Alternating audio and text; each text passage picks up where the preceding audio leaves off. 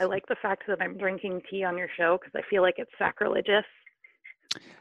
I got thinking about this. I mean, I'm obviously on coffee. I'm in my second coffee in the space of 2 hours. Yeah. But I've had 4 since I woke up, which was like 3 hours ago. So we don't Oh talk. my goodness. But I got thinking of what people have drank, and there's very few people who haven't drank coffee. I've had a couple who drank tea, and I've only had a couple of people who've drank alcohol. Oh, wow. Yeah, I've never been tipsy or drunk. I lead a very Not necessarily boring a life. bad thing. It's boring. I was 25 when I had my first drink, and it just wasn't for me. Oh, how old are you now? 30. You think? Yeah, so we're the same age. Yeah. I think I'm a little older than you. Or I'm November. My birthday. I'm January. Yeah. So okay. you're 2 or 3 months older than me, actually. That's Okay. so weird. You look so young. No, I always thought you were I really like. don't. But I think you look young. I always thought you were. I don't think you look 30. That's fine. Yeah. Whatever. The beard throws people off. Like illusions. You have like the glowy use of like skin of like a early 20-year-old who just happens to have a beard. I mean, that's the best compliment I've ever had. Described me in such a cheruby way. Though if I do shave my beard, I do have like the face of a baby, so I can't really argue. Oh God, yeah. Mm.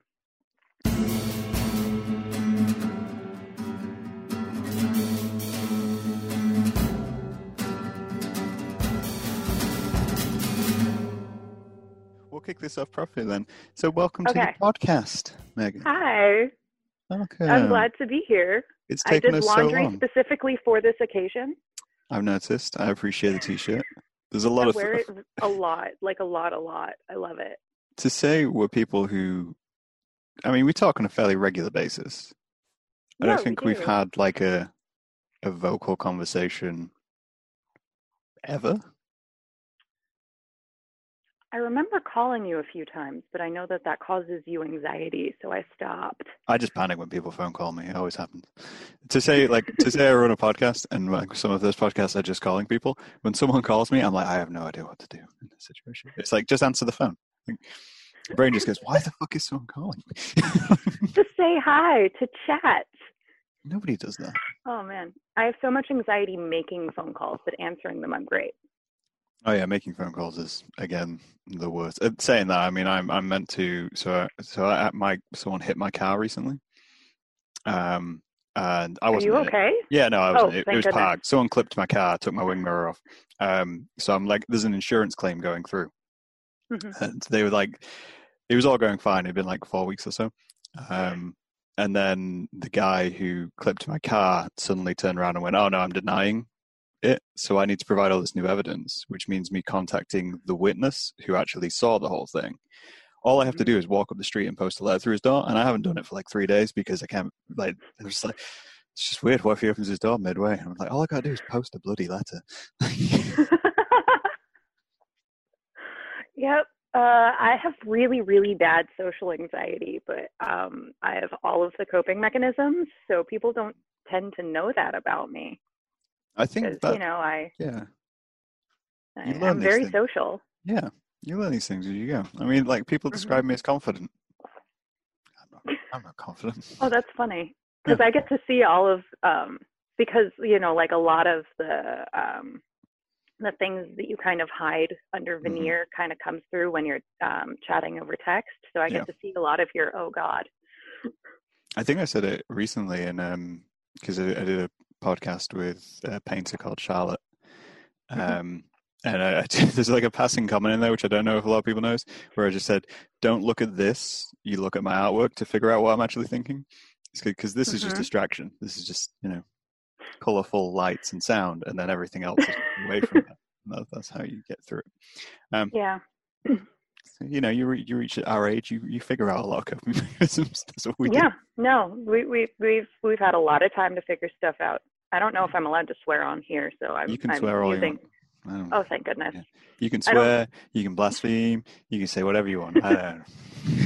I figured that was the case, but just in case, I was using like my, if my nephew was in the room type language. Phone call voice is the way. Yeah. When you're on the I'm phone not sure I too. actually have a phone call voice outside of work. No, I don't know if I do.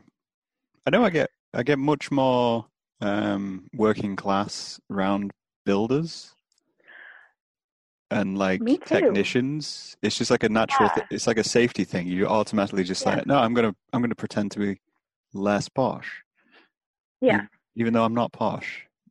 Yeah. I grew up around a lot of very posh people, like Yeah. country clubs, hey Lillian, that's a computer. And so I'm really good at putting that on, Hmm. even though I myself was not. My mom just married like a country club guy partway through my childhood. So like, I can answer the phone and talk to Republicans like, hi, how are you doing today? Oh, that's lovely. Actually, I use lovely anyway, but ew, I switch think my posture. that's like a general. They're saying that though. I get more working class around posh people as well because I like making posh people feel uncomfortable. I, gosh, It's like you there's don't so know how many to things deal that with I it. can be attacked for Yeah. here that I try to make the person I'm talking to as comfortable as possible because I don't want to die. Yeah. I mean, there's a, well, words fail me. There's a solo podcast I want to do about kind of comfort and what I do being comfortable. Because my main life goal is to be comfortable. Like, I have no other thing. It's like if everything I do is just to make myself comfortable, and then I work I like that. upwards from there. But I'll discuss that another time. But like, so whenever I put a tweet out the other day of what do you do when you meet a new person, what is your instant reaction to make them more comfortable being around you? And I realized the thing I do is I will automatically insult myself in one way or another. That I'll just make fun of myself, like because that puts people at ease automatically. Like whether it's just something small, I'll just say, "Oh no, don't worry about it. My house is a mess. Oh no, don't look at my hair; it's ridiculous." Or something like that. I'll automatically insult myself, and that's how I make people feel comfortable. That actually makes me really uncomfortable when people insult themselves because I feel like I need to it puts me in a position of needing to take care of the other person. Okay, that's And interesting. I've been in that role my whole life. I just want to relax when I'm around people. Yeah, I find So it makes people feel better about themselves because it's like, for the most part, people are just like, "Oh, well, if they're not taking themselves too seriously, I don't need to." So oh then I yeah, can well relax. I just add a little bit of ridiculous and whimsy Yeah, into the conversation, and I feel like that's enough because it naturally happens anyway because I'm ridiculous and I love whimsical shit. naturally ridiculous. That's a good tagline. Right? Yeah. A lot of the things that I do that I found work at making other people comfortable, I came across honestly. Hmm. So it's not even like I'm manipulating people. It's just, the things I do naturally work. Cool. Yeah. Like people who don't hate themselves, I found if you just compliment the things that you like about them, Hmm. then like you're in. Yeah. Yeah. But if somebody hates themselves and you compliment them, that it's so different from how their core view of the world. It makes them incredibly uncomfortable, and there's no way. I like You have to complimenting things. jokingly insult them, and I'm not very good at that. Yeah, I can. I think. I mean, I don't know if we, as in like a nationality divide. Like obviously, the UK, we have a long history of sarcasm. So you generally insult people anyway, regardless of what you're feeling. You're just there's like a 10-minute period of meeting someone new of where you figure out what level of insult you can lay on for them to be comfortable and you to be comfortable, for you both to just kind of sit there and go, yeah, okay, we're on the same page now. It doesn't, you can make fun of my hat. It doesn't matter because we're on the same hat level. This actually reminds me of my best mate. He's an artist, of course. Of course. Yeah, he's his main source of income because he's successful or whatever. And his mom died when he was fairly young. Mm-hmm. And so, he does this, like your mom thing. And then, whenever he meets a new person and they get into the your mom jokes, he's like, well, my mom's dead.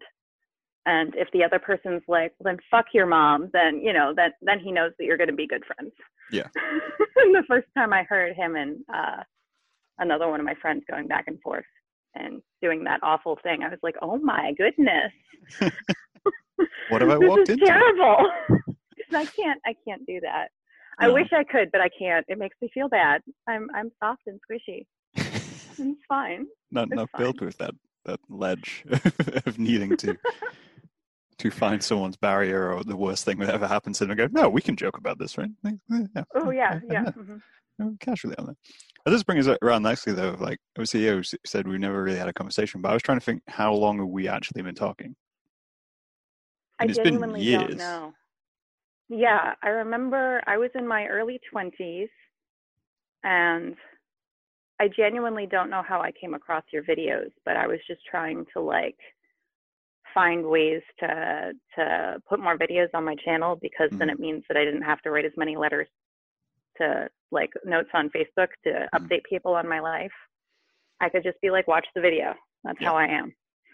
And I started doing response videos because I couldn't think of anything to do. And I think there's so many throwbacks that you can't even do response videos anymore. Yeah, I haven't made a YouTube video in a long time because people I didn't know started following me, so I shut it down. Yeah, it's just such a strange thing because we met. If we say a decade ago, like as a round number, if you were in your early 20s. Early 20s. It would have been a little less than a decade ago, yeah. And I don't think we started talking immediately after that. I think it was a while before we actually started talking. Yeah, because I was looking through. A lot of people wouldn't know what I used to do on YouTube because I hid a lot of it. Oops. I'm just going to expose all your secrets. Oh no, it makes a lot of sense. I don't know any of them, but yeah. I was going to do I couldn't decide because I was watching some reaction videos because that's what you do. You watch people react to things. That's the world we live in. And I was like, what if I did a reaction to me? Like, what if I watched some old me and do a reaction to I would watch that. That would be funny. And I went back and I found because I essentially when I started doing the podcast, I locked everything down to private. So the videos still exist, although unlisted on like the more important ones, just because if you need a link, you've got the link. And I tried watching one and I was just like, it's so painful. Bad. It's pain. It literally causes me pain. It's not even, occasionally I'll be like, oh, I wish I still had that shirt. But, like most of the time I'm like, why? What I'm interested now is I feel like I could make a lot of the same points, but a lot more eloquently because I have half an hour now. Because I have a whole 30 minutes to do a podcast. Rather than... I actually like when points are succinct. Yeah. I feel like it reaches more people. When it comes to like effective communication styles, which because I am a loquacious son of a bitch, so it's hard for me to make a point in like 5 words or less. Yeah, I think it was so strange. I mean, obviously the styles changed as well, but then I think YouTube content changed a lot. Because if I watch back the old ones, so obviously the main thing was jump cuts. You got oh my gosh, jump cuts were space between words. I would still do jump cuts now. I don't care what the styles are of the day. I find something I'm comfortable with and I'll stick to it. It's the styles reactions. Yes. That's the new style. Because I think there's only one YouTuber I watch who I used to watch. Like all the way back then. Doing other things now. Apart from the one I watch, which was Wheezy Wayo. Yeah. And I just keep watching him. Wheezy Wayo still does YouTube videos? He does, but he essentially... Excuse me. He evolved what he did, which is I thought was interesting because most people they jump from one thing to another, one product type essentially, whereas he just kept making videos and then his style slowly developed with his life. So now he does longer videos on specific topics, but it's still got his humor in it. That's awesome. Yeah, it was just like absolute madness. But then we met via YouTube medium, which we're on right now. Yeah, video. I forget if we had our first conversation on YouTube or Instagram. Instagram's only the last 5 years. Instagram. Yeah, seems like. My memory is really terrible. I'm sure your listeners are very interested to know into why my Memory's terrible, but yeah, it didn't used to be, and now it is. I mean, they put up with Getting me, old. and I repeat myself so often. So Oh my gosh, you repeating yourself is so good for me. Like I'm a terrible friend. I've listened to maybe 3 of your podcasts, but the fact that you come back to the main point so many times actually helps me stay focused on what you're discussing. I mean, I have trouble staying on point. That's a general. I think that's problem. just ADHD brain. For me, anyway. That's just me, like, slowly sinking. Like, my brain just going, oh, well, we could talk about this later. But my brain's going, well, we could talk about it right now, couldn't we? Yeah, because if we don't talk about it right now, I literally will never remember that. I mean, I watched back. So I watched one of my podcasts back today because I was sharing it because it's like National Suicide Day or Week or something like that. Oh yeah. Mm-hmm. And then kind of like rewatched one of those, and I was like, I topic jump so much. Like, I don't know how someone holds a conversation with me at times. Because oh gosh, this conversation style is actually where I'm most comfortable, because if somebody wants a linear conversation or doesn't want me to interrupt them ever, oh gosh, we are not going to get along. We're not. It's never going to happen. I can only cope so well. Yeah. Ride with and caffeine helps. I'm not going to lie. And I only allow myself caffeine 1 or 2 days a week, but 1 or 2 days this is one of those days. So 1 or 2 days a week. Really enjoying it. I mean, so you're on, I'm going to say East Coast? I am. I'm on the East Coast of the US of A. So it's like 10 a.m. where you are. It's like I don't actually 3 in the afternoon where I am. I wish it was 3 in the afternoon. I want to go out and take photos. Hey, little girl. Hey, cat. Yeah, that's the first cat we've had on the podcast. Yes, this is Lillian. She is a queen empress, and I know that you're not a cat person, but she's my whole heart. I love her more than my life partner. It's a thing. This is like I mean, to say we talk quite a bit. You're very cat. You're very cat orientated. Oh yeah. As a person. Yeah, well, just animals in general. It's just cats are in my immediate vicinity most. Yeah. Are you still multiple cats, or are you just one cat at the moment? Oh, Cleopatra is upstairs. She is technically my life partner's cat, but I've stolen her from him. Technically, but we all know who's in charge of the cat situation. Yeah, I'm Mama. I feed the cats. I take care of their litter boxes. I make sure they have water. I don't know if I could live with a cat. My life partner's allergic. This just seems self-defeating. It's your partner's cat, but they're allergic. You look after the cat. So you're maintaining the allergy. Yeah. Well, he loves Cleopatra more than he loves me, so we're on the same page of priorities. Right. I think it's why we work. So it's like a tryst with a cat involved in between. Yeah. I don't know. It's just, I don't know. I feel like cats have the same problem. Well, not the same problem, but the same problem in my head as like babies do. There's an independence level, which I'm not comfortable with because I can't tell what they're thinking at any one time. And that terrifies me. Pretty good at knowing exactly what my kids are thinking. Look at that face. There's just like a glare of, I don't know, could be positive, could be negative. Well, she's not terribly comfortable around men, but she can't hear your voice. Okay. But so right now she's just she wants to play. So she's looking for something to play with. I'll play with her after the podcast. Do you get along with dogs? Oh yeah. Yeah. I take care of them professionally. Yeah. Yeah, I'm a pet sitter. Yeah. I own my own pet sitting business. And you get dogs and cats. Because that's why I love dogs. I love dogs. And lizards. And lizards. Wait, you pet sit lizards? Yeah. Do you need to pet sit lizards? I feel like lizards are fairly self-sufficient. They need to be fed. Well, I mean, there's that, yeah. Mm. Yeah. They need to, lights on and off. Some of them actually require attention. Mm. Like bearded dragons are more social. We had a snake at one point. Oh, I love snakes. Well, it was a strange circumstance essentially. So we got a snake for free because free snake, free tank as well, like everything. It was a rehoming situation, I'm guessing. Yeah, so essentially, the guy we got it from I think he had like sweating 9 snakes or something like that. Yeah, my life partner does too, but he breeds them. Yeah, he was kind of like, he was a collector, but he was going out of the country for a little while. So he was like, oh, well, you can rehome it for a couple of years, sort of thing. And then so we got hold of this snake, and it was only really young, like a really young corn snake. I love corn snakes. They're so cute. I think we had it for like 2 months or something like that. And then we had to get rid of it because, well, neither of us had ever looked after a snake. Yeah, and they take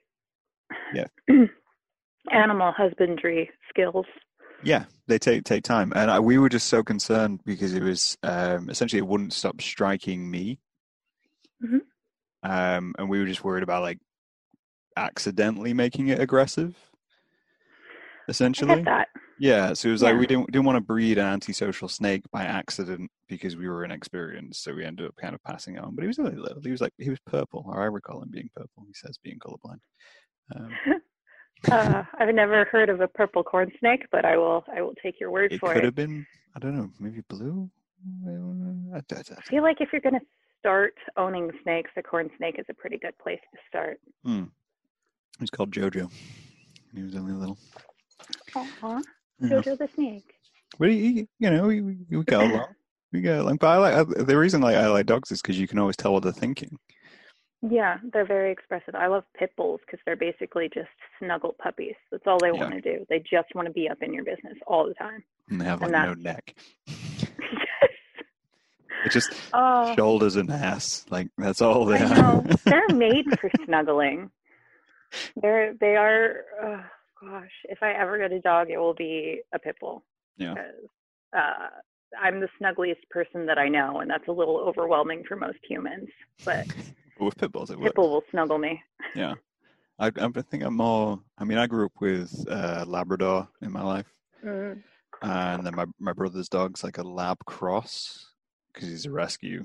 And then I think like if I go on, it probably end up being a Labrador of some description, or a cross, probably a mutt because rescues.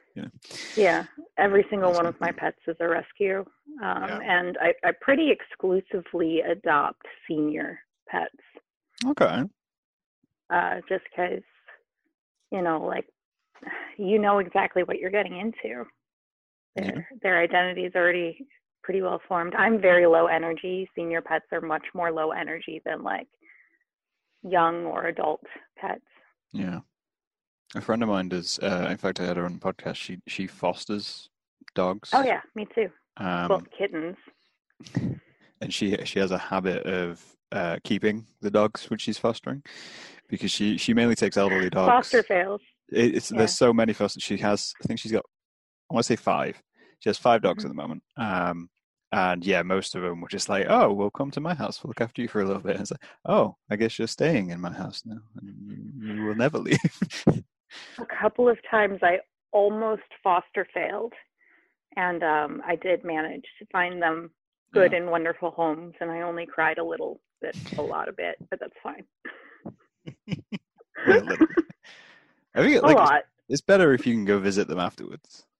And I do visit them. Yeah. I follow them on social media too. Like half of them have their own Instagrams now, and I'm That's like, the age we live in. I don't know. I follow. What do I follow? I follow a lizard on Instagram. Oh yeah. I have a hedgehog. I follow a few of those. It's just one of them's a tortoise that matches. Like it's a family of this giant tortoise and her parents, and they all wear matching outfits. And it's so ridiculous and so cute. I'm like, okay, this is joyous. I could use more joy in my life. I don't know. I don't even know where like pet profiles came from. Like if we go back to content for like a second, like they just seem to come out of nowhere, but they seem like they should have been a thing much earlier on. Like I feel like I agree MySpace with that. should have Yeah. had profiles for pets, but no one was doing it. My friend had a Facebook profile for her teddy bear. Yeah. And that is something I probably should have done for my teddy bear. Actually, he's right here. Way bigger than I expected. I wasn't expecting him to be there. Normally he's upstairs. But last night I just brought him down, and so now he's here. Yeah, that's the way. That's how bears get around. Yeah, exactly. Yeah. So that's Henry, and I've had him since. Well, I was born in Japan, and he was made in Japan, and I've had him since I was, really, really small. See, I think this is one of the reasons I always find it interesting talking to you, because you've lived in so many places. Not that many. But it just seems like you've lived way more life than me. Because you say I was in Japan and I was doing this and and I'm just sat there like going, I've been in like Middle England for like ever. Okay, but I've spent most of my life either in Japan or on the East Coast. Okay. So that's a bit mostly on the East Coast, but I go back and forth all the time. Yeah. Japan's. I mean, how old are you when you moved out of Japan? Okay, so I was 3 years old when I came to America for the first time. Yeah. Not like I was in America before then, because I came here to have surgery when I was like 6 months old, and then I moved back to Japan when I was 8. Yeah. And then I spent 10 years in the States after that. And then I spent, I think, 2008, I visited for like 6 weeks. And then 2009 until the earthquake and tsunami, I just lived in Japan again. And I learned how to like read and write, aside from like signing my name or like writing the sentence, I like books. Yeah. That's all I had learned how to read and write. The only sentence you needed in Japan, right? Yeah. For like the first 18 years of my life, I basically just needed to know how to sign my name. I mean, that's all I need nowadays, right? I can do everything via Zoom calls. I never have to sign anything ever again. It's like, you need to sign this. We'll turn on the camera. Signature. Yeah. This is the new electric signature. I read a book, I kind of posted about it, called Individutopia. Which is I missed that post. I'm in two minds about this book. I can't decide if I like it. It took me like a day to read it. I was initially disappointed because I thought it was a graphic novel, and then it arrived. Well, I did notice the book stack like behind. There are no bookshelves here. At all? You could build a bookshelf out of books. Yes, I'm just stacking them. I read them. It's not like I just have them. You're not a collector. So I keep bringing more books over as I go through them. Just gradually like glue them together into like another bookshelf. No, I want to reread them. No. I'm looking to get rid of the book I had, because it was essentially like it's like a dystopia future. Which it sounds right up my alley, but it ended up not being that great because it was a bit ham-fisted with its like social political views. It was it seemed to lack a lot of story for what it was actually trying to kind of suggest to the world. Yeah. But yeah, it was kind of one of those ones of I was reading through and it's like it gave me like a quite different view of how someone interprets like history and little bits like that. I can't remember why I brought this book up, but I'm running with it because hell, why not? Well, we never actually picked a topic of conversation. We might as well talk about dystopian futures. We could talk about dystopian completely futures. Ignore the fact that we're living in one right now. I mean, at least I am. Hey, I mean, you're probably doing better than I am. I'm in the U.S. of A. and I'm trapped. You have a much more, I guess, with the world, like visceral dystopian future. Mine's much more subtle. Like the dystopia future I'm in is much more. I wrote my dissertation about this. Really? Why have I never read this? Because it's written by me, so it's barely legible. I seriously, I've read the dissertation of so many of my friends, and I always enjoy it. Because I wrote a book about potatoes, which was much more interesting than my Oh my dystopia gosh. book. You ended up sending me 6 copies instead of 3. Did I? Yes. I don't feel like I did, but at the same time, oh well. So I owe you money. No, you're fine. But That's I'm how you definitely get going to copies give of them away Potato as to anybody gifts. listening. Like, oh my gosh, it's so fun. yeah, it's adorable and it's fun. I've read it like 3 times now. I just keep going back to it. I've destroyed one of my copies, so maybe that's why I have 6. Yeah, that's why you need 6. I mean, who knows? If we ever meet in person, I'm buying you a cup of coffee and I'm having you sign my completely destroyed copy.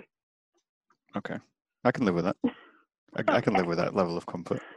I'm now like going into my orders to see how many you ordered, and I feel like you ordered 6. I'm just checking that.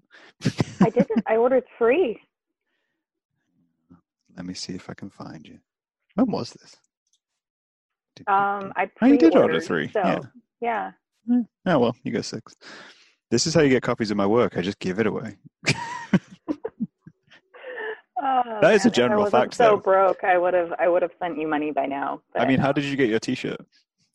Did I just give you sent it to me? Exactly. Yeah, and you wouldn't give me your PayPal information. I literally spent 3 hours Googling you, trying to find your contact information. I sent a message to your mom over Facebook asking for it. She never went back, messaged me back. And somebody who was on your friends list that also lived in Lincolnshire, because I was like, maybe this person knows. Right.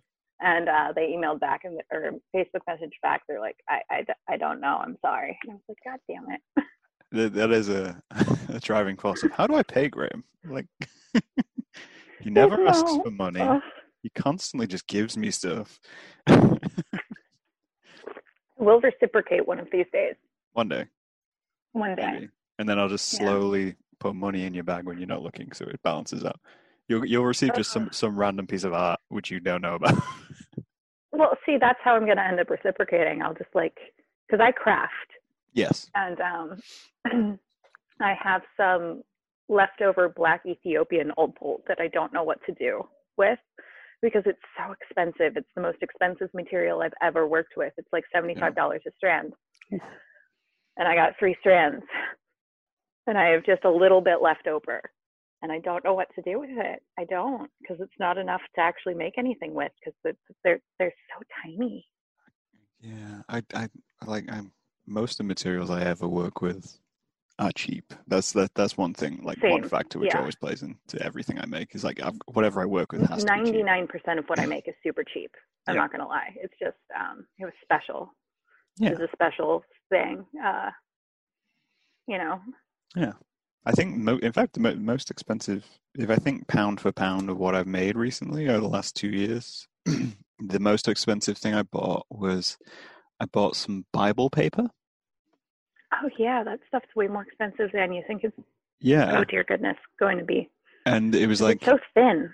Well, this was my thought. So essentially I made a zine, which is essentially meant to be the antithesis of Null Point. So really? Well, so Null Point obviously is anonymous. It's mass contribution, and I give it away free. It's essentially just a leaflet with weird ideas. Someone asked me about Null Point the other day and asked if it was meant to be hugely, I don't know what's the word, aggravating or liberal, essentially. And all I could reply was, well, it comes from contributions from the public. I can't control the content that much. Yeah, well, you can a little bit. Yeah, I mean, I curate it, but I can only go on what I have. I can only curate what I have, and I try to present both sides. But off topic again. So what is the topic? But I decided to make. Obviously, it's mass produced as well, so it's I print however many issues I want to print of it. Whereas this, I was like, well, I need to make something which is the opposite of that. So I need to make a personal zine, which is very me, can't really be associated in any way, shape, or form. So I made a handmade perzine, which is literally just like a story from my life. And then I've described it with the way I've told it is essentially how I speak. So it's very colloquial. It's very all over the place. And then I hand typed it on my typewriter, and I was like, but also it needs to be made of like a super high quality paper because Null Point is just mass produced. So I spent ages looking for paper, and I was like, what's the best paper to do this on? And I was like, well, Bible paper is probably the best paper to do this on because it's durable despite being so thin. Like, it's weirdly durable. Yeah, I have my grandmother's Bible after she died. I got this little tiny Bible and a little miniature painting. And that's my inheritance from my grandmother. But then, like, see, like the cover. But then I actually have, like, my grandmother herself. She's over there on the table because I take her with me everywhere. Yeah. Which isn't morbid at all. No. Well, when certain old people get to a certain age, they have to be portable. So you got to... And it's not even like my whole grandmother. It's like a third of her. I don't know why that seems worse, like, in my head. Right? Like, that's way more morbid. Like, that's just part of... 2/3 of her is buried, I think, with her first husband, and then I got the rest. I kind of like that. I like the idea of putting, like, so if I was cremated, I like the idea of me having, like, an urn, which is like a central Graham point, and then people can just come collect, like, a little vial if they want it. See, I just want to be freeze-dried and chipped, because shaken, so it kind of pulverizes to pieces, because then I'm basically fertilizer. Yeah. And it's not detrimental to the environment the same way that cremation is. And I don't like the idea of, like, preserving the corpse. You know, like, this is, first strip me of spare parts. Like, first of all, take the corneas, the skin, the organs, whatever. I mean, like, my body's a lemon, but there's got to be something here that you can use. Yeah. And then, you know, give the rest back to the earth, and not as, like, some weird ashen thing. I like the idea of being a nuisance in death. Like, being a nuisance. Yeah. Did you say? Yeah. Oh my gosh. So, like, if someone, of course, like, taxidermied me, and then I was like a rag doll, which people could just leave places, that'd be great. So instead of getting cremated, you just borrow Graham. Like, like a mannequin, but you could just leave me in public places, and it's like, if you need to talk to Graham, you just go talk to Graham. He's just on that bench over there. But then you can also take me home. I still talk to my grandmother. Would I trust people to talk me home? I don't think it's all that morbid, but apparently people get really uncomfortable with it. I mean, I don't know, like, because I think this is something which we've talked or bonded on before, is like the kind of people who respond to the work I make, because of my work tends to be quite dark, despite its kind of softness, like potato goofiness or whatever you want to look at. It tends to be quite dark, and I struggle to understand why people kind of respond to it. But we both have quite a healthy outlook on life and death. I've struggled with my positive outlook on life, because I've lived through quite a lot of trauma, which is probably why I respond to your artwork, because it helps me process a lot of the really, really bad stuff that I've been through in life, despite my happy, shiny demeanor. Well, that's the coping mechanism, right? No, I actually am a happy, shiny person, like, legitimately. Yeah. It's just my natural state of being. I'm optimistic and joyous. Yeah. I mean, that's a good outlook.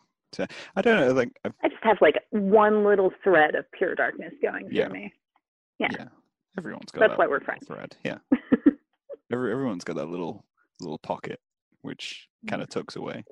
But then at the same time, like, I find it quite strange, because I think someone asked me once, like, how I make the work I make, because I've personally never been through what I'd call anything traumatic to such a scale that it impacts my daily life. You know, I've had bad experiences, but I've never had something which, like, left such a mark that I can think of. there's likely something there, and if I ever see a therapist, I'll dig it up. But yeah, Oh, therapy is amazing. I highly recommend it. I almost used American colloquialisms, and that's probably not the best for this particular format. I mean, I don't know. It's counseling. That's like, what's an American colloquialism for therapy? Bomb and or boss. I was about to say that's some bomb ass shit, and then I was like, wait. We understand that in the UK. We can do slang, kind of. Well, yeah. I've never had appropriate slang, depending who I'm talking to, because I learned English in so many different areas. Yeah.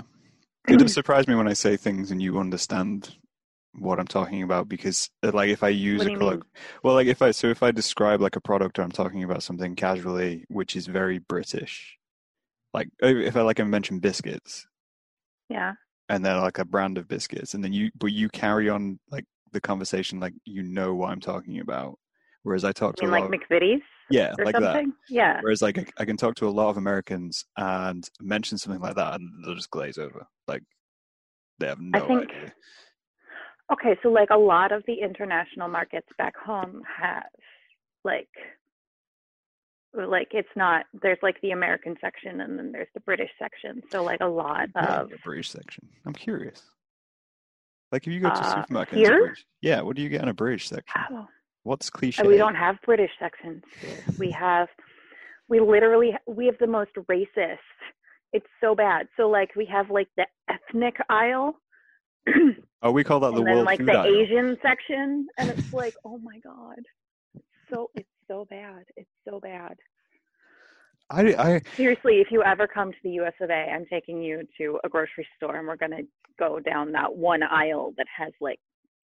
I love the idea of going to a grocery store in the US. But back home we have like there's National Ozabu.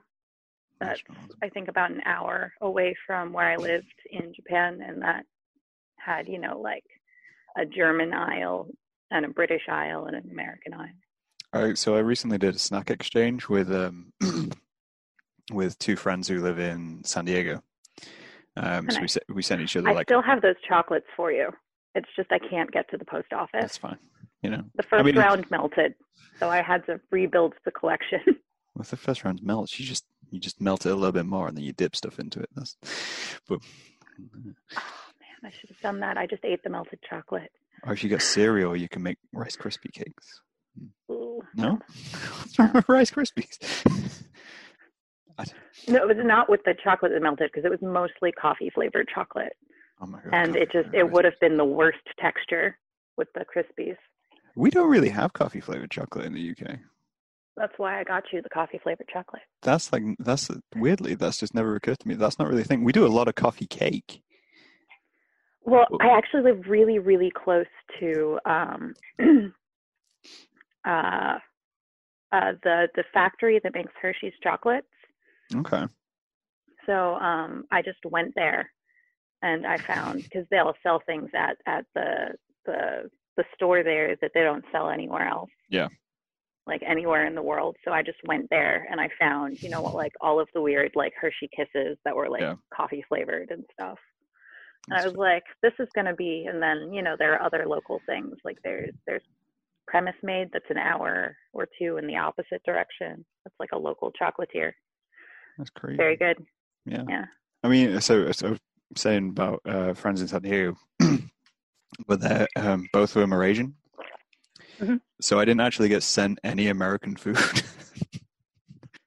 They sent me loads of stuff, and it was crazy, but it basically all came from the Asian supermarket. So I got there's like a mayonnaise which has a baby on it, which is like they sent me that, and then like some like curry flavored crisps and different bits. And I got a tiny cat toilet.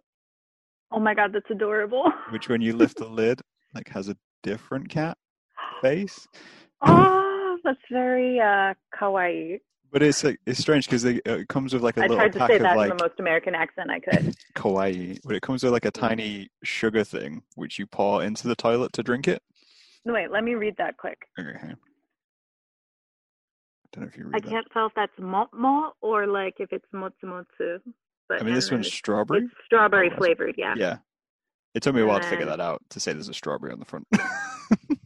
oh, yeah. Well, yeah, I can read that. Yay. Yeah. But yeah, they sent me like loads of stuff, and I was like, this is so strange. We've done like a snack exchange, but I got nothing from the US. I'm trying to give you like, actually, now that I've mentioned Hershey and Premise Made, people can figure out that I am in Pennsylvania, in Amish country. Amish. See, this is a strange thing, because I've been recently rewatching X-Files because, why not? Of course. Yeah, I've never seen it. It's on Prime, it's available. So I was like, okay, I'm just going to rewatch all of X-Files. And I find it very hard to figure out where they are at any one time because they move around the country like every episode. And like were you mentioning Amish country, like up to that point, I didn't know where Amish country was. It is in it's in a specific county in Pennsylvania called Lancaster County. Okay. And then there are also Amish groups because they've grown a lot in population.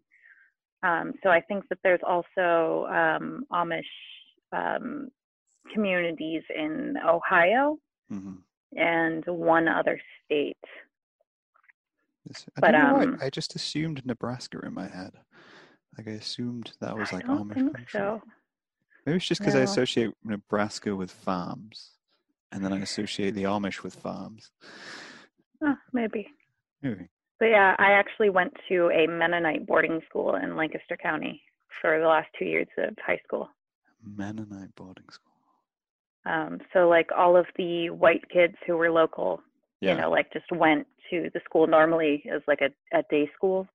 And then there was an international dormitory where I lived, and I was the white kid. The white kid. Yeah. So yeah, I think this is why I find like the US fascinating, is because there's so much space in the US. Oh my God, so much. You've got so many. Back home, I'll have like exchange people who like were living in the US, and they'll come back to Japan, and they'll be like, I'm trying to translate these conversations in my head. Like my one friend, Kento, was like, hey, in Canada, you can be at a house and not see the other house. And everyone's like, no, that's not true. And then they'll ask me. Yeah. And I'm like, no, yeah, that's true. You can be somewhere and like drive 10, 15 minutes and not see a house for. Yeah. And like, they think we're pulling their leg. That's a nice little British quote, British idiom. No, it's strange because you've got, like, you couldn't have the Amish in the UK because there's just not space for them. Like, yes, you could have like a family who have those values, but you couldn't like own land and have an Amish community. You would have to literally be a family and then move other families in around you to dominate space. Kind of like when you do with like a religious community. They do here, like they have space around there. Like they have fields. Okay, so like if you see, yes, of course, with the farming and everything. Yeah. But like if you see Amish houses, they're like all of the neighbors are well, they call us English. Yeah. You're either Amish or English. There's nobody else. So strange when you're in Pennsylvania and like. Yeah. So I've been called English, which is interesting for me. But I always like the idea of coming to Pennsylvania and reclaiming. They have like these green shutters. Yeah. That's like they're signaling like this is an Amish home. This is an Amish home. Yeah. I always like the idea of coming to Pennsylvania and reclaiming parts of Pennsylvania just to annoy people. I genuinely want to see how that goes down. Read the room before you do that. Yeah. There are some people here who get violent, like a hair trigger. Yeah. Like hair trigger violence. And I keep forgetting that you're tall, so you might be able to get away with it. But yeah. I do have a large advantage in that I am large. That's, yeah. I'm tall too, but I'm also very slight. Yeah. I'm large and I appear dumb. So. Yeah. Again, it's distractions. Yeah. Yeah. I can Well, walk into it's rooms and pretend to be dumb. That's the way. it's been a very long time since this happened, but I've had a lot of people assume that they can push me around like Yeah. physically and then be very shocked when they're in a lot of pain very quickly. Yeah. I don't like fighting. I'm a pacifist, but a couple of times I've had to defend myself, and it was not a fun experience, but at least I can do it. Yeah. It's being prepared in case that happens. I think that's like I have the counteract of that in that because I'm big, people see me as a challenge, which is what happens if you kind of like you're out in like a bar or somewhere like that. If you're big, an imposing presence. you're an imposing presence. So when you get someone who's drunk and perhaps insecure, they see it as like, I'm going to pick on the big guy, and not realizing it's like, yes, I'm big, and though I've never really had to fight, I know how to use being big to just... You've never been in a fight? Well, I've never been in a fight in the sense of having to, like, I guess what's the word, like, rally and fight, like throwing fists or something like that. I've been in a fight in the sense of someone's attacked me and I've had to pin them to the ground. But not in the sense of like if someone was like, oh, starting a fight with you or something like that. I don't think I've ever pinned somebody to the ground. I usually incapacitate them so they are on the ground, but then I run away. I mean, I'm big, so I just lay down and take them with me. That's essentially when you're big, that's your basic defense mechanism is like, if you're going to fight me, I'm just going to grab hold of you and we're both going to the ground and we'll see what happens once we're on the ground. Well, I'm like 56 kilos, maybe 57. I don't know. I don't actually own a scale. So yeah, that's pretty much everybody can lift me, even if you're really weak. Yeah. It's I forget I'm big though at times. Like, it's just really easy to forget when you're big, and then you stand around some people. Yeah, Like I'm 177 centimeters, and that's a little taller than average. Yeah. For people here.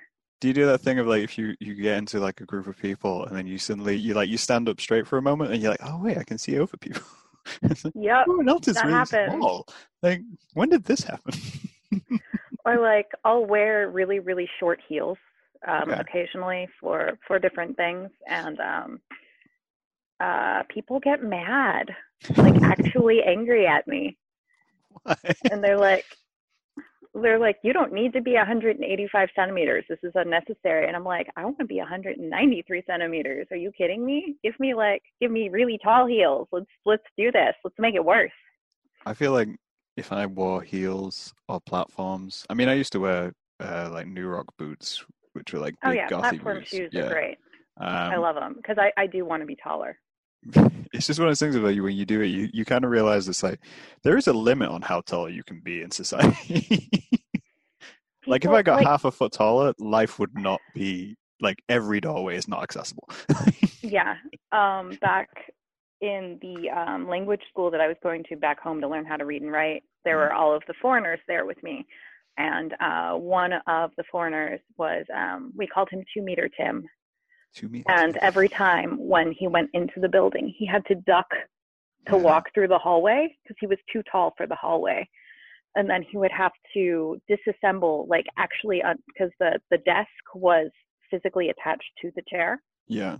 And he would have to unscrew the desk part to get in the chair and then rescrew it in. So he like brought a toolkit. Whereas what I would do is, because I was only like just over 46 kilos at that point in my life, I was so small. It was not healthy. I wasn't healthy. But like I would come in and I would speed and I would go into the chair at an angle and like because I couldn't bend in. Sunroof, just like sliding in. I didn't come in from the top. I came in from like an angle at the side, and I would just be like very not gracefully falling in and then trying to like make it so that, because my knees kept knocking at the top of the desk. That's how I get into small cars. Someone presents me a small car and I literally just fall in, and then I'm just like, yeah, when we get out. Very old Japanese buildings are not made for tall foreigners. So like for my coming of age day, because that's a thing. It's called Hatachi. Okay. My grandmother, who's my adoptive Japanese grandmother, who's known me since I was born. Yeah. And she's very, very rich, was able to get a blue silk kimono that was made for people who were like 6 feet tall. Yeah. And, she and Onoue-san put me in kimono for my Hatachi, and it was amazing. I felt very loved. Ah, that's so nice. Mm. I think it was really good.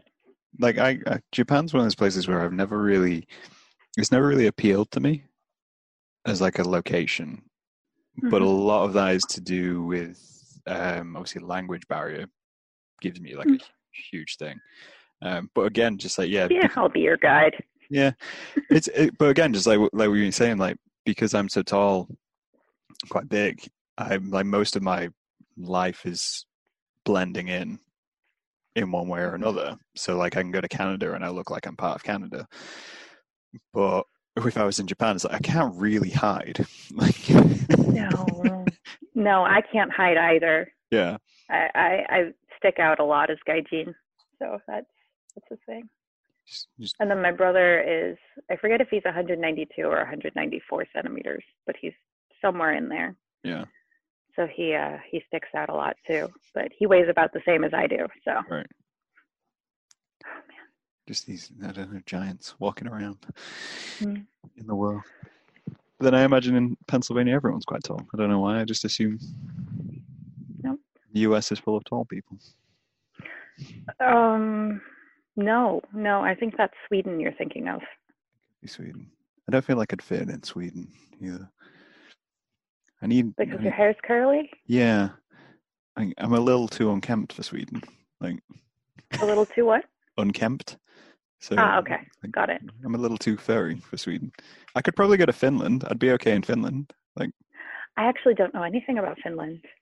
I mean, it's like kind of like Viking-y, but less. Oh, yeah. Less straight and blonde. So yeah, I could get away with blending in there. I feel like. I've dyed my hair black. It's kind of growing out, but I actually do have blonde hair. You do have blonde hair. I've known you most of the time with blonde hair. Oh, that's true. Yeah. I've this is the thing. I've seen looking back on the video, like I don't feel like I've changed, obviously since like 8 years ago, because you do. As one does. Yeah, my beard's bigger, my hair's bigger, but essentially I dressed exactly the same as I did back then. I haven't dramatically changed, but we've seen different versions of one another through a long period of time. Which is interesting. I feel like you're a lot less morose now. You're very dour for such a long time. It's because of the jump cuts. It makes me I get to cut out all the fun videos bits. you would have. I feel like it was very practiced. The slow voice meant to be kind of creepy. And Still do that. Sometimes I couldn't, and I'd like shut the video off halfway through. I'm like, okay, I appreciate the content, but no, this is going to give me nightmares. It's to put you to sleep, right? Like I've been told my podcast is good to go to sleep to. Yeah, I've been told that about my bedtime stories with Auntie Marcus series. Yeah, I don't know why though. I feel like. You have a very calming and soothing voice. I do not feel like I have a calming and soothing voice. I don't know. I feel like it's annoying. No, it's got a nice what's the word? Like a lilt to it. Because a cadence. Yeah, like a cadence. Because that's the thing you hear a lot in the UK when we talk about people in the US, is that the American twang, as it's called over here. This is a very practiced accent for me. I have several others. But it is very much, you got a very, I don't think the word is soothing, but comforting, like twang to the accent. It's not so like if I'm talking to my family, I'll start speaking a little bit more like this. Okay. So you get a little bit more. They're Southern. Yeah, Southern in it. So I try and have a Northern accent because you get, you're perceived as more intelligent. You're perceived as, you get more job offers. Yeah. and then when I'm back home, sometimes I'm talking to people who have your accent or other ones from around the country, and my voice will actually slip into a very, very poor pseudo-British accent. And it's bad. I mean, it can be worse than like, my American accent. Yeah. Yeah. I would love to hear your American accent. God, that would be amazing. Nobody wants to hear my American accent. I think I could. Oh, no, I do. I think I did one at one point in I did a video about accents at one point. And that was terrible. I need to watch that. Oh no! So the video I made for that. I'm just remembering as I lived through it. I'm never going to rewatch that video because that'll be like a cringe and a half. I want a cringe. So it was. Send it to me. There was another YouTuber, who I knew for a very long time called I think she's called Ollie Golly Molly at the time. Yeah.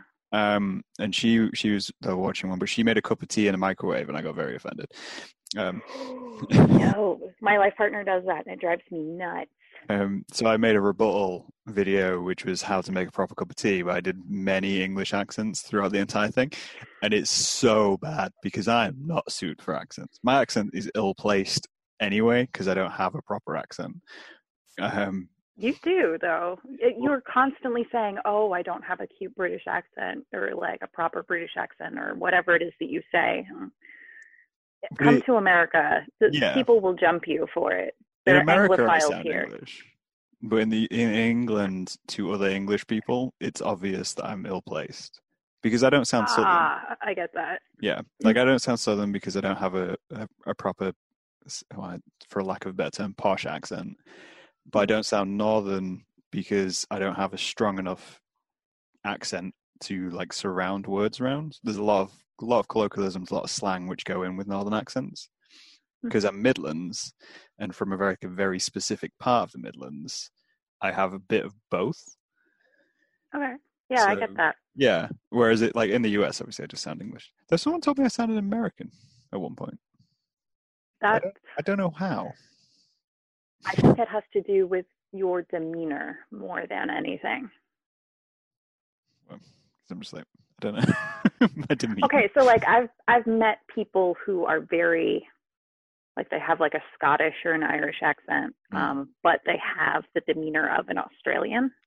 Okay, yeah, I could see that. Like just very bawdy, and it's like, of course, if you're Scottish or Irish, you can also be bawdy, but like it's a different kind. There's a confidence which comes with Australia, which I don't know if it's just because, like, I mean, obviously we said like people far apart from one another in America, but like in Australia, that's even more prevalent. And I feel like you have to have that confidence to live in Australia. So you're born and it's automatically yes. So if I want to do anything, I'm going to have to go talk to people. So. Yeah. My sister, my Japanese sister, we adopted each other. It's just something that happens in my life. I get adopted or I adopt people. She married an Australian. Mm-hmm. And now my niece, because they moved to Australia after the earthquake and tsunami because of the whole Fukushima thing, the nuclear whatever, they wanted to protect Coco-chan. So now Coco-chan speaks English, which is jarring for me in general, but she does it with an Australian accent, and it just... Oh my gosh. Because like at first she wouldn't even recognize me if I spoke English. She could only recognize me if I spoke Japanese. And now she's just, she's so big. She's 11. Ugh. It's just, yeah. I mean, we said we didn't pick a topic for this podcast, but we've mainly done like a culture exchange, which is nice. Yeah, I'll take it. Culture and conversation. Yeah. I mean, we're as we say, we're living. I'm not the most cultured human being, but But then that all depends on what you classify culture as. Because to me, like I find America fascinating, but I find very specific parts of America fascinating. Okay, expand on that. I find Texas fascinating. Oh my gosh. Because it's so far removed from the UK in every way, shape, or form. I look at it and I go, this is I just need to know more. I need to know, like, I don't want to be involved in it. I just want to know more about it, because from the outside, like, not being in the US, not having any upbringing which even remotely gets close to it, it's like suburban America fascinates me, because suburban Oh England God, is so different. suburbia is, it's an Yeah, insidious culture. it is. But like, that's the thing, is it's that's, to me, that's the culture. And I'm just like, that it's fascinating. It's like if you, when someone from the US sees Japan, they look at it and go, this is fascinating, because this is just completely different. It's just removed. See, but with Japan, a lot of the people who are fascinated by it are actually fetishizing it. Yeah. But then I guess that's the really difference as well. But then usually with people fetishizing it, they want to be in it.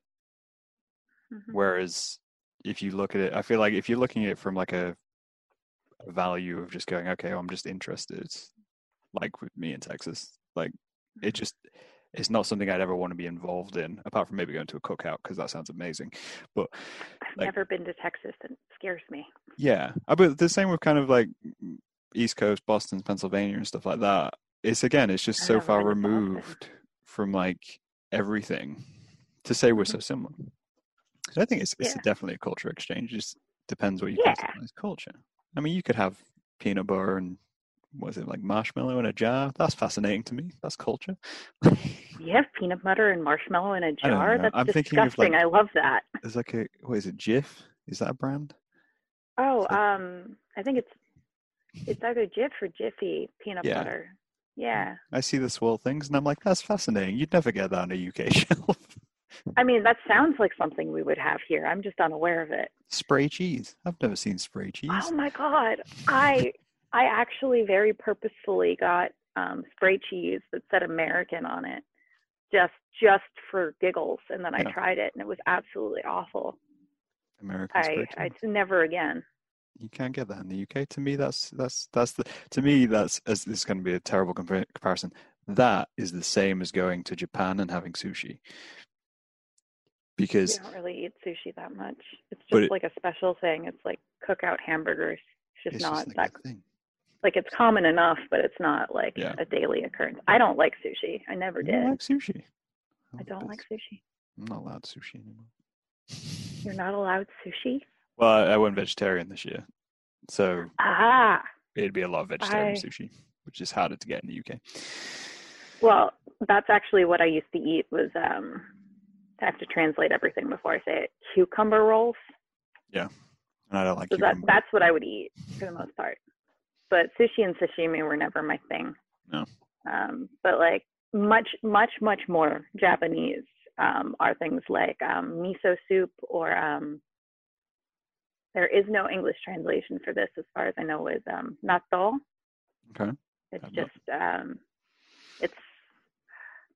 they're like really sticky, really smelly bean-like things that you just like eat with rice. Not selling it to me. For breakfast, or sometimes I'd put them in rolls and eat them for lunch. Okay. I get to beans. I'll feel like I need to send you a link to what natto is, but that's like, if you like that, you're significantly more Japanese than anybody who eats sushi. It's just I feel like a lot of people, like, especially when you live in a society or you live in a culture, you forget what things can be considered culture. Like biscuits are a very UK thing. We're aware that's a very UK thing. And or like Builder's tea. Yeah, or like tea or crumpets. Like, they're obviously stereotypes, but at the same time you're like, well, no, that is our culture. I've never come across somebody who said crumpets. Crumpets are amazing. Just have a British moment. Crumpets are amazing. Like, they're one of those things of, you don't make them, you only ever buy them because they're an absolute faff to make. Like, but when you have a crumpet, everything's better. I'm going to have to come to the UK specifically for this experience, because 99% of the reason why I want to travel is I just want to eat my way across the globe. I love food. That's the best way to do it. Yeah. That's one thing everyone can agree on. I also kind of want to go on a road trip to see more of America, because I haven't seen that much of it. And I think the way I'll map it out is to hit all of the major ice cream places. It's a solid plan. Yeah. Like ice cream tour of America. Yes. Would you have to have an ice cream which was like synonymous with each city? Yes. Yeah, that sounds good. I like the idea of doing that. How could I do that in the UK? We have ice cream, but I guess I'd have a crumpet in every place, but it'd be the same crumpet. Yeah, I feel like I should also do like a taco or burrito tour of the US. Like, I don't know, something a little bit more um, quintessentially American, like because we tend to bastardize foods.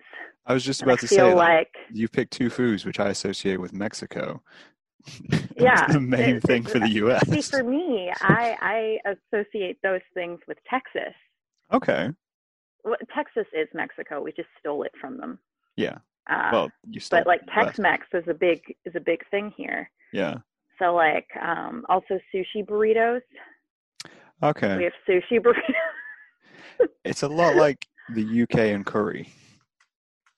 Oh, I Like, love we're known, like one of our national for the dishes. curry takeaways. Yeah. Yeah, is a tikka The masala. same with Japan. We love our curry takeaways in Japan. So I feel like we're like sister nations just in that.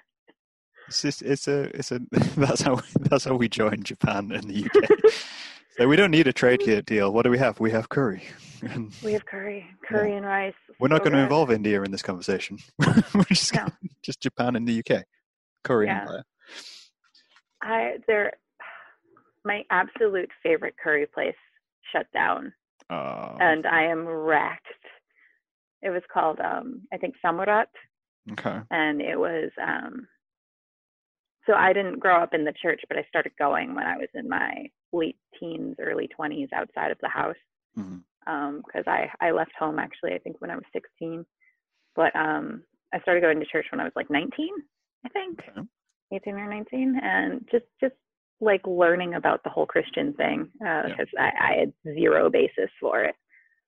So I went to a Christian church in Japan that was like 2.5 hours away.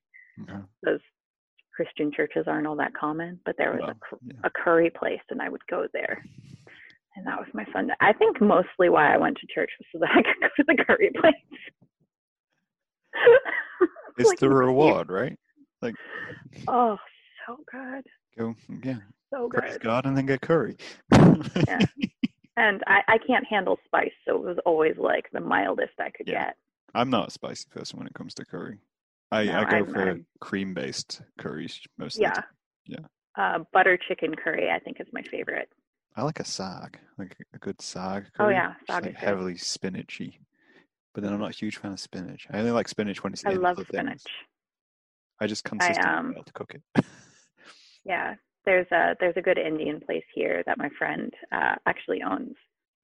It's called Rangoli, and my friend Krishna like owns it and does all the cooking. And so I get all of the Indian street foods, and they're so good. Like I love palak paneer, and I love like because he'll only put a little bit of spice in just for me. Because he knows that I'm stereotypically white when it comes to the amount of spice I can handle. I feel that's a classic stereotype of white people of not being able to handle spice, yet consistently challenging ourselves to handle spice. It's like across the UK, curries are huge. It's like, we can't handle spice, but it doesn't matter. We just got to try.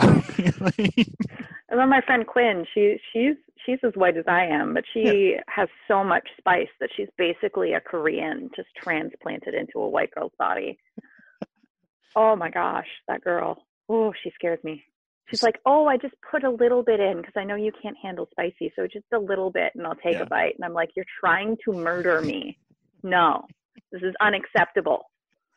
It's I put less in than usual. It was just like 3 teaspoons of chili, not 7. It's like, I only put a half teaspoon in instead of 12. Yeah. And I still can't handle it. It's a lot. I feel like that is the best way to tar a nation, though, is via food. Like, if you're in a place, food becomes the central focus. There's so many places I want to go specifically because, like, the only reason I want to go to Las Vegas Mm-hmm. is because there are certain restaurants there that they only exist in Las Vegas, and it's like, See, I wouldn't think of Las Vegas for food at all. Like, it just oh, wouldn't come they to have. mind. Well, what do you think about for Las Vegas? Gambling. Huh. But when someone Yeah. mentions Las Vegas, we think gambling and I think, alcoholism. yeah, I don't drink alcohol. I don't gamble, so I don't think of those things. I think of like the shows that they have, because I like Yeah, I guess. I Yeah, like musical theater and you know, like magic. acrobatics and stuff, and Yeah. yeah, and I think of it's known for their buffets. Yeah, see, again, like I know I'm aware of it, but it's just as soon as you said Las Vegas, instantly in my head I got slot machines and roulette. Oh, and I think that they're also famous for having legalized full service sex work.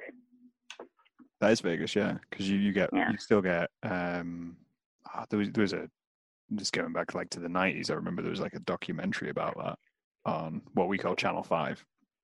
And it was all about like Vegas and its sex laws and comparative to the places around it, which were still heavily locked down. But then Vegas was this little pocket. Of yeah. But again, food. Because I do have a lot of friends who are full service sex workers, but it's illegal. So yeah, unless you're in Vegas. Unless you're in Las Vegas. It's a weird little, I don't know, pocket mecca in the middle of the desert. But then it's the same place. I know that this isn't supposed to be a political thing, but we definitely need to decriminalize it. Oh, definitely. No, I completely agree. I mean, that's the thing, because obviously we don't have space for Vegas. Like, we don't have space for the Amish. We can't have a space for Vegas in the UK. So there's no safe space. Well, you drive like what, 2.5 hours, and you're in a completely different country with a completely different language, culture, and history. I mean, I can drive to a different hours city. And I'm still in Pennsylvania. Yeah. I drive 5 hours and I'm still in Pennsylvania. I can make it to the capital in 3 hours if I need to. I can make it to Scotland in 3 hours if I need to. Oh my God. Yeah, I mean, I can make it to Ireland in 4 hours. People don't realize how vast this country is until I'm like, I can drive for 6 hours. I'm dyslexic, so west, and still be in Pennsylvania. Yeah. It's such a, and what I find strange is, like, obviously you got that balance of sort of being such a big country, and we're such a tiny country, but on the world stage somehow we're comparable when it comes to global political influence. Yeah.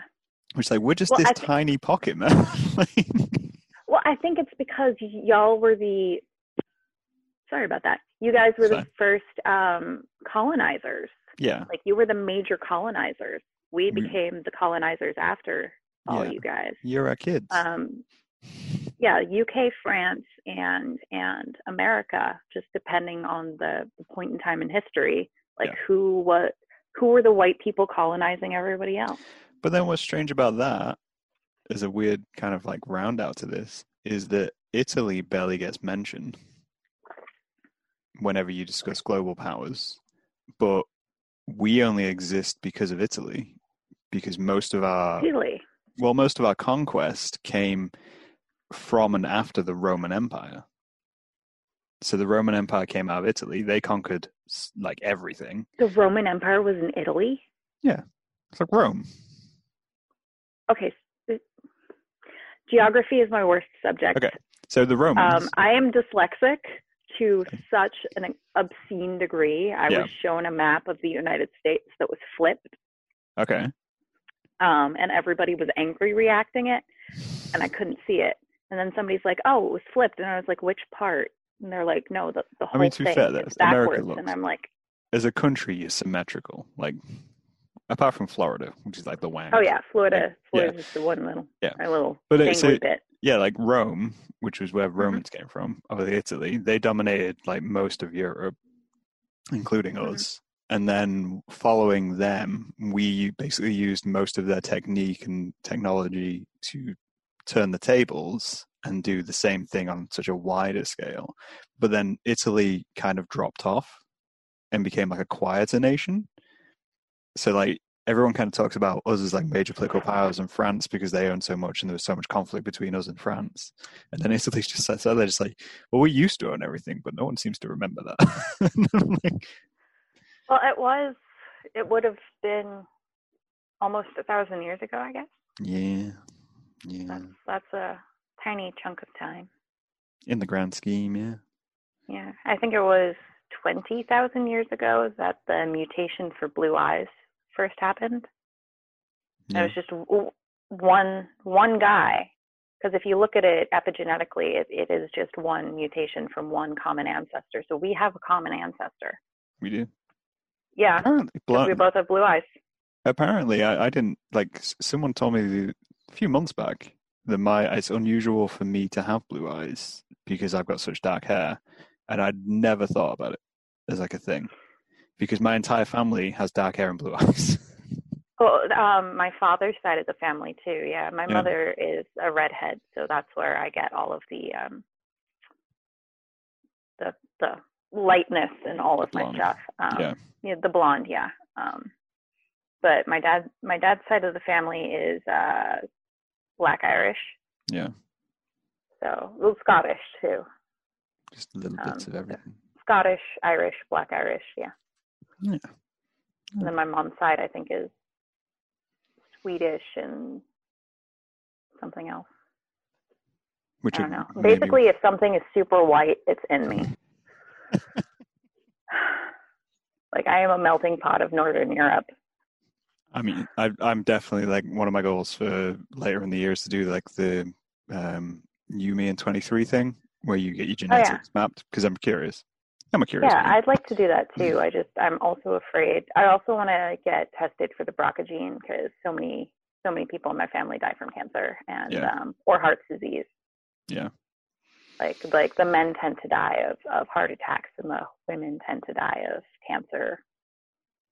I got into a whole discussion about that with my parents recently, which is just if I take all the illnesses from both sides of the families and then kind of put them into a boiling pot, it's like we live fairly healthy lives, but then we die. Like there's a lot which could come, and I was just like, really, it's just a roulette. Like I don't like when I get my genetics test, I'm not going to get the health thing because I just want to roll the dice on it a little bit. See what happens. It'll come in like one way or another. I'm already so sick. Like I want to give myself the best chance at having quality of life. Yeah. To be prepared for it. Yeah. My life partner took the 23andMe thing. I don't think it was actually 23andMe. I think it was a different genetic test, but like to say that he has everything in his genetics is like an understatement. Like he goes from like German, Ashkenazi Jew, Nigeria, East Asia, Southern Asia, like Eurasia, like it's everything. But then like mostly he's Spanish, but then like he's got everything else. Yeah, that's so strange. I mean, I think this brings us to a nice like round out point of our cultural exchange. See, we've been talking for a little while, but it's been lovely to talk to you. You as well. We should do this like without the whole world watching at some point in time. No, it has to be every single time. Has to be recorded. Yeah, we'll record it and place it into the world. This will become It'll be great. Yeah, just like the year-long catch-up of discussion of everything. Next time, maybe I'll have glasses even. So you actually see things.